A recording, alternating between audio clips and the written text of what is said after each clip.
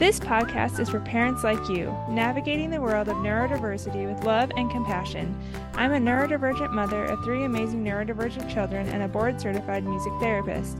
Our mission is to create a supportive space where you feel understood, connected, and inspired. With practical tips, strategies, and resources, we'll help you and your child thrive in your unique way. Join us as we dive deep into the diverse world of neurodivergent individuals, exploring topics like ADHD, autism, dyslexia, sensory processing challenges, and more. We'll cover it all to empower, educate, and uplift both neurodivergent individuals and those who walk alongside them. Together, we'll create a world where every brain is valued and celebrated. We're excited to embark on this enlightening journey with you. We are your hosts, Samantha Foote and Lauren Ross, and this is the Every Brain is Different podcast. Well, welcome to the Every Brain is Different podcast. We're here with John and Mark, and they are the father-son team that created John's Crazy Socks, a social enterprise with a mission to spread happiness. They bootstrapped their business into the world's largest sock store. John is not only a business owner, but he has Down syndrome. Every day, John and Mark show what people with differing abilities can do. More than half their colleagues have a differing ability, and they show their gratitude through their Giving Back program that has raised nearly $625,000 for their charity partners. Most of all, they are spreading happiness one pair of socks at a time. And John and Mark, we are so excited to have you on the show. Welcome to the show. Thank you so much. I really appreciate it. We are really glad to be here. Thank you. Yeah, awesome. So can you tell us a little bit more how you're involved in the neurodivergent community? You've been involved since birth, right? You with Down syndrome? Yeah, I did hear. So, that's all encompassing for us. My wife and I have 3 sons. John is the youngest. Yeah. John has helped make us better people. So that's one way. Another way, as an employer, John's Crazy Socks, we've been able to create 34 jobs. 22 of those are held by people with different abilities. So that's one way that we do things. But that's not enough for us. We want to show the world what people with different abilities can do. And we do that in a number of ways. We want to share the experiences that we have at John's Crazy Socks. So we host tours. We've had more than 2,000 people come through our operation, and now we offer them virtually. We host work groups from high schools and social service agencies, so people can come get a taste of work, but also people with different abilities can see other people like them working. And it gives them both inspiration and hope. Yes, I can do that. We're somewhat like evangelists, I guess. We go out and do a lot of speaking engagements, right? Absolutely. So we're grateful that you have us on your podcast. We've recorded 2 other podcasts this week. Wednesday, I'm losing track of the days. It was Wednesday, right? When we were down in Jersey. Oh, yeah. I think, And who did we meet with? Who did we speak with? We speak with at TD Bank. TD Bank. We spoke at a diversity event that TD Bank held. And yesterday morning, you were back at your alma mater. Where were you yesterday? Yes. Yeah. I forgot. Well, alma mater is where you went to school. Yes. And so where were you? Yes. Yeah. I went to Hudson High School. That's just my school I went to. And we presented to the business class there. So, and every time we get to do that, we've traveled across the country. I think when John stands in front of audiences, he changes people's minds about what people with different abilities can do. And then lastly, we do a fair amount of advocacy work. People, because of our business, are willing to listen to us. I mean, you have us on your podcast. Yeah. And that creates an obligation on our part. If we get that opportunity, then we have to speak up. We have to speak for others who may not be able to do so. So we've been able to testify twice before the U.S. Congress. Yes, we did. And I have to add, nowadays, we were not subpoenaed. No. We've spoken twice before the United Nations. We meet regularly with elected officials, advocating for changes in policy, for changes in regulation and statute, to promote the independence of people with different abilities and their ability both to work and retain their earnings. And we speak a lot, meet with business leaders, always making the argument that hiring people with different abilities is not altruism, it's good business. That was my question for you guys, is what do you say to them when they are hesitant to hire people with differing abilities? Like how do you convince them? A lot of what we try to do is show, don't tell. Come and see what works, see what succeeds at our place, and then we share experiences or lessons from other businesses. We don't make the moral argument. I think that's self-evident. We make the business argument. And I used to say that we needed to create more jobs for people with different abilities. I don't think that's right. I think what we need to do is recognize that current job openings can be filled by people with different abilities.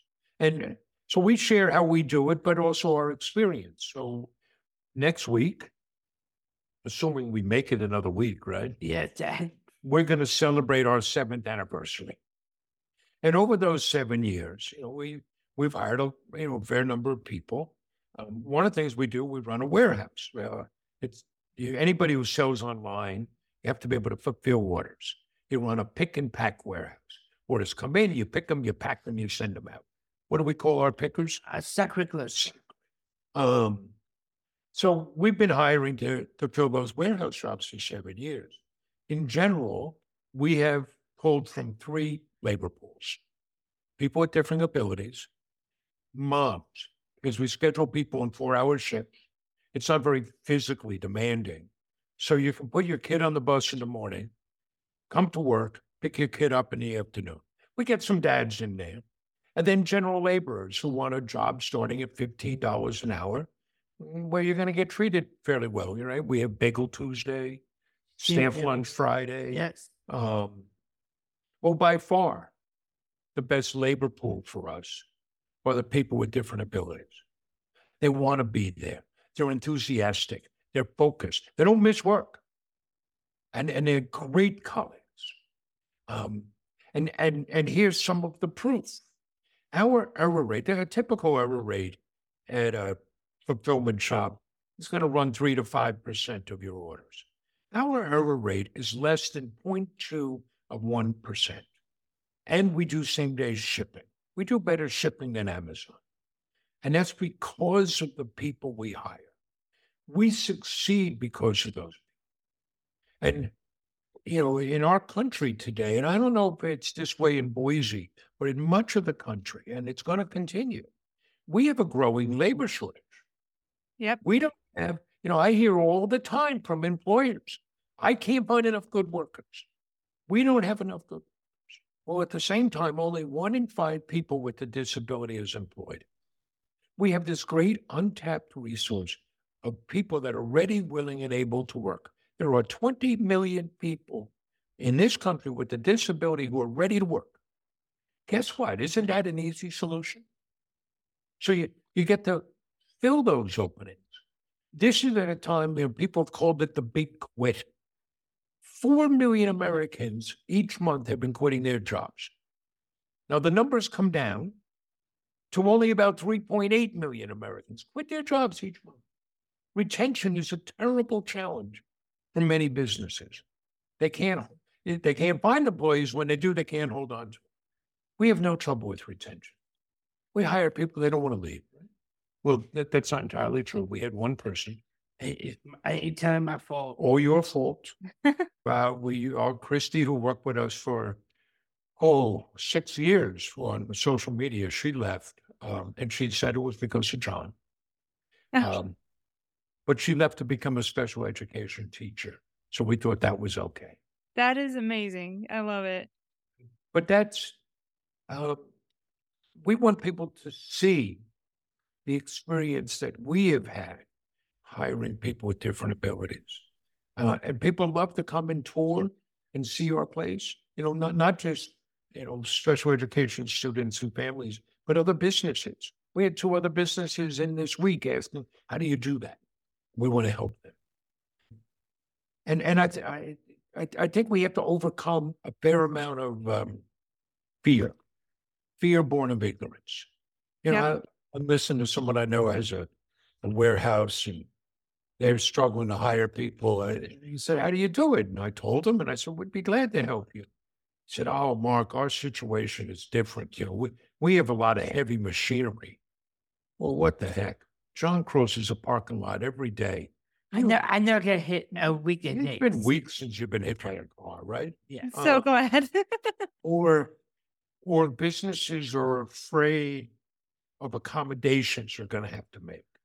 Well, there's a study out there that found 58% of people that are neurodiverse in some way need no accommodation. And what is an accommodation? I use this as an example. So, we have a diverse group of people. Probably the largest single diagnosis, if you will, is autism. So we have learned working with our colleagues, we can't change things on the fly. People like order and they like structure. So if we want to change our processes, we have to be very thoughtful about it. We have to come out and communicate that in different ways. So we'll communicate it visually or do it in writing, because you have to connect with people's different learning styles. So now I ask, is that an accommodation, or is that just a better way to do business? See, that's just good business. Yeah, that's what I was That's how it thinking. should be done. It's and we hear sometimes, well, Mark, it's different. You're a small business and you can do it at a small business, but we're a larger place. Okay, that's fair. And I can tell you about lots of small businesses.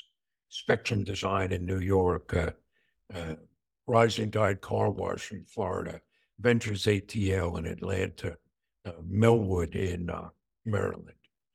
But let's take this small software company out of Redmond, Washington. You've probably heard of them, called Microsoft. So they're in fierce competition to find programmers and people with technical skills. And they pick their heads up and say, how come we don't hire more people on the autism spectrum? Because many people on the autism spectrum have great technical skills. Well, anybody who's been around knows, because that person may not look you in the eye in the interview. They may not give you a firm handshake.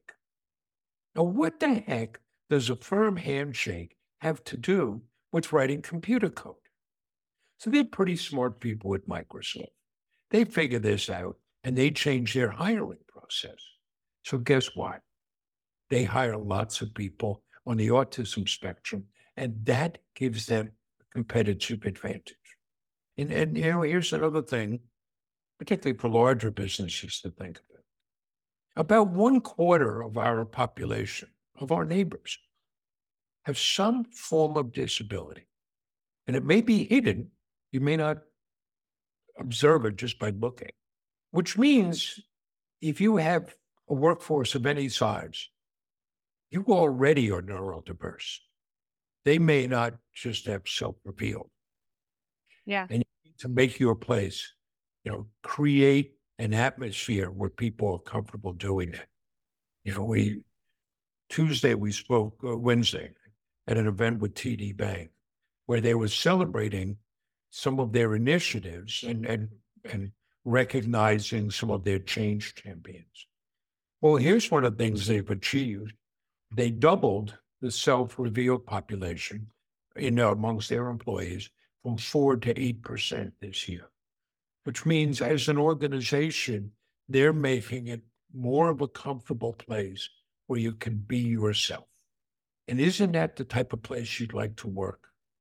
Yeah, that's amazing, because I know a lot of people, they don't want to reveal that because they're like, oh, you're going to think I'm different. You're going to treat me differently when I don't need that. I just Think want I'm you less to go. capable. Yeah, think I'm less capable. Exactly.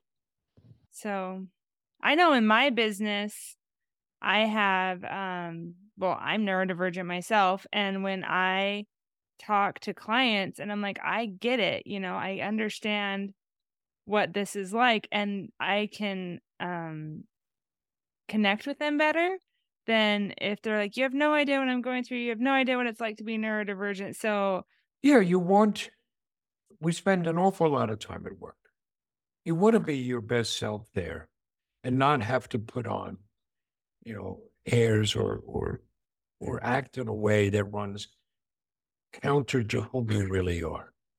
That applies to everything about us.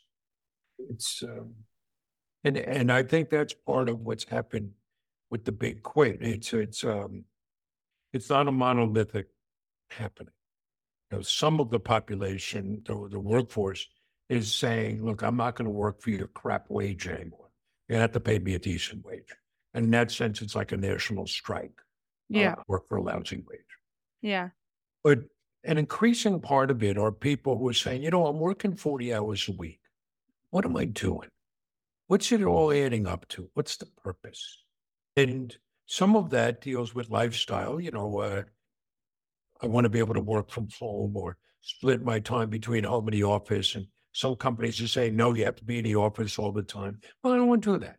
I want to have better. But people are also asking, what's it all add up to? What am I doing in those businesses that have a larger purpose? Those businesses that know about the impact they are pursuing. They're both more resilient, but they will attract those employees. They will attract those people that are, one of the things I'll say about what we try to do is, offer people a mission worthy of their commitment. yeah. That's great.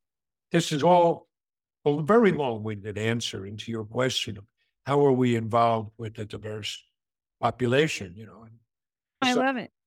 there's another way, Yeah. Special Olympics, right? Right. How long have you been doing Special Olympics? I do Special Olympics 22 years. So John's been doing it since age 5. And now, what are the sports you play? I play basketball, track and field, soccer, and snowshoe. And this year, who's your snowshoe coach? It's my dad. So, and we practice on Sunday mornings on a beach. And my wife sent me a note before saying, well, this Sunday is going to be raining. Do you have a backup plan?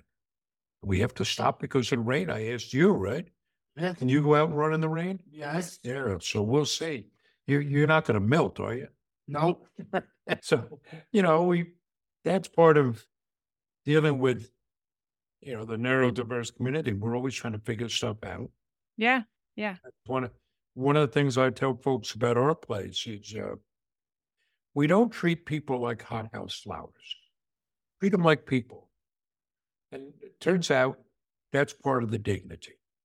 Yeah. I love that. Just treating people like people, no matter, because like we say, the name of the show, every brain is different, whether you're neurotypical or neurodivergent. Just treat everyone with dignity and just treat them how you'd want to be treated, because everyone is different. So I love that. Dignity and respect go a long way. Yeah. Yeah. And we need diversity at work. We need, because that makes us stronger. If we would be an awful place, we would never succeed if everybody thought the way I did. Yeah. You got to have differences and different viewpoints of how you view the world. That diversity is relevant. I love it. I'm just interested, what would you tell parents who when they're raising their kids to have a job? Like, what advice would you give them, strategies, any of that? Well, first, I have to give some big caveats. Parenting is very humbling. I think there's so much we want to do for our children. And in many ways, there's very little we can do. There's enough data out there to suggest that our genetic makeup really drives a lot. And that's not affected by how you're raised. Yeah. Where you live may have a bigger impact than how you're raised. Well, that said, what we have always tried to do with all three of our sons is to promote their independence, to keep pushing so they could be independent, to give them confidence to go out into the world, to be able to make mistakes. So we don't try to shelter them. That's what we've done. Let them make errors. And it's really hard, right? It's hard to watch. It's failed. And sometimes it can be silly things. I remember when our kids, they're all born 3 years apart. It turns out my bride, your mom, she controls the universe. We had been married, we thought young, right out of college. But we didn't have kids for almost 10 years. We spent our 20s trying to figure out who we were and what was going on and which end was up. But then she came to me and said, "All right, big fella, it is time. We are going to have some children."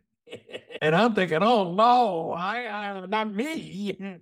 And she said, "We will have 3 children, and they will be born 3 years apart, all in the first part of the year." So our eldest, Patrick, is now 33. He was born in January. Next up, James, he's now 30. He was born in March. And then there's John here. He's 27, born in February. So that's awesome. You really can't control these outcomes. And there was a point, the older boys were in, I don't know, Patrick may have been 6th grade, JB 3rd grade, around there. And they wanted to do different things with their hair. And I said, "Fine, whatever you want." Patrick at one point grew it really long down to like his shoulders. My wife just told me, I said, he can't do that. It looks terrible. And at one point, they both had logos shaped into their heads. Patrick had a Yankee logo at that point and a New York Jet logo. And my wife, she you got to have a good sense of humor. This is awful. I was like, come on. It's the 6th grade. Who cares? Yeah. Give that autonomy. Give them that ability to decide their own life. Little things like going to a store. Let them go to the counter. Let them do things. Or, if it didn't really happen with you, but if they got in trouble at school, okay, you're in trouble at school. I'm not coming to your rescue. You're going to figure this out. And I think that's particularly challenging. Today, you get that helicopter parents. Parents are much more involved in their kids' lives than it ever used to be. I'm an old man. I'm 65. When I was a kid, there were kids in every, it was the tail end of the baby boom. Every house had multiple kids. I came home from school. It was simple. Mom said, "Get out of the house. Go. You can't be inside. Get out." There weren't play dates. Yeah. It's kind of a joke. Be home for dinner. I didn't have a watch. How the heck was I going to? But I was going to be home for dinner. It sounds silly, and I've seen memes about this. I didn't know where everybody was because the bicycles were drawn in the front yard. We've lost a little bit of that sense. There was a time we had an experience when, prior to this business, my wife and I, she had a business, I worked with her, and John would come to the office after school. The bus would drop him off. Our office was in our small town, and he had jobs to do. He took care of the mail and the shredding, and he would run errands. And so one day I get a call from the head of special education in a school district saying, "Mark, you're not going to believe it, but another parent just called and said they saw John walking in the village by himself. And they called up and said, someone better talk to those Cronins. They're not, they better watch their son." Now, luckily, we were on the same page. And she explained, "No, this is exactly what we're trying to do. Let people go out there and do things." What's the way you described it, with us? It says, "Not for us." I'll give you support when you need it. Yeah. You ask for help when you want it, Yeah, they do. but who makes the decisions? Myself. Why?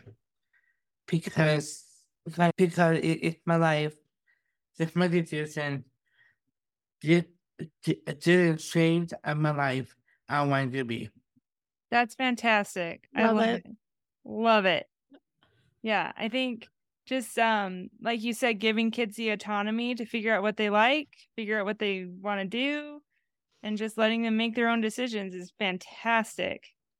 Yeah, I mean, you don't know where it's going to go. You don't. You don't. My eldest, he's now a project manager at a tech company, and he does improv. When he was born, I Nice. was holding him in my arms saying, "Oh, I can't wait till you grow up and do improv." You know, it's Yeah.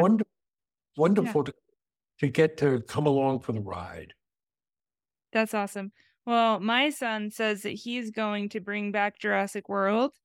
And so I'm interested to see how that's going to happen. But he said, don't worry, he's going to do it on a different planet so the dinosaurs won't eat us. So he's got a plan. And then his younger brother is going to work for him because he doesn't know what he wants to do with his life. So he's just going to work for my oldest son until then.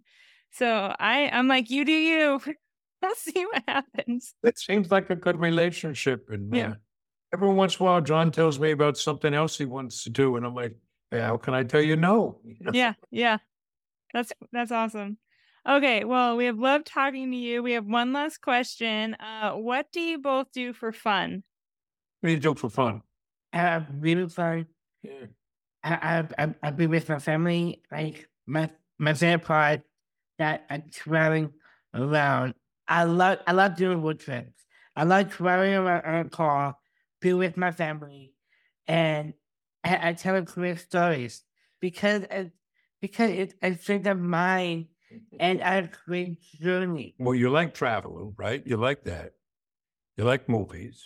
But John does have a way of, like before we had this, for a long time, we had a routine on Saturday mornings. We'd go to soccer practice. Yeah.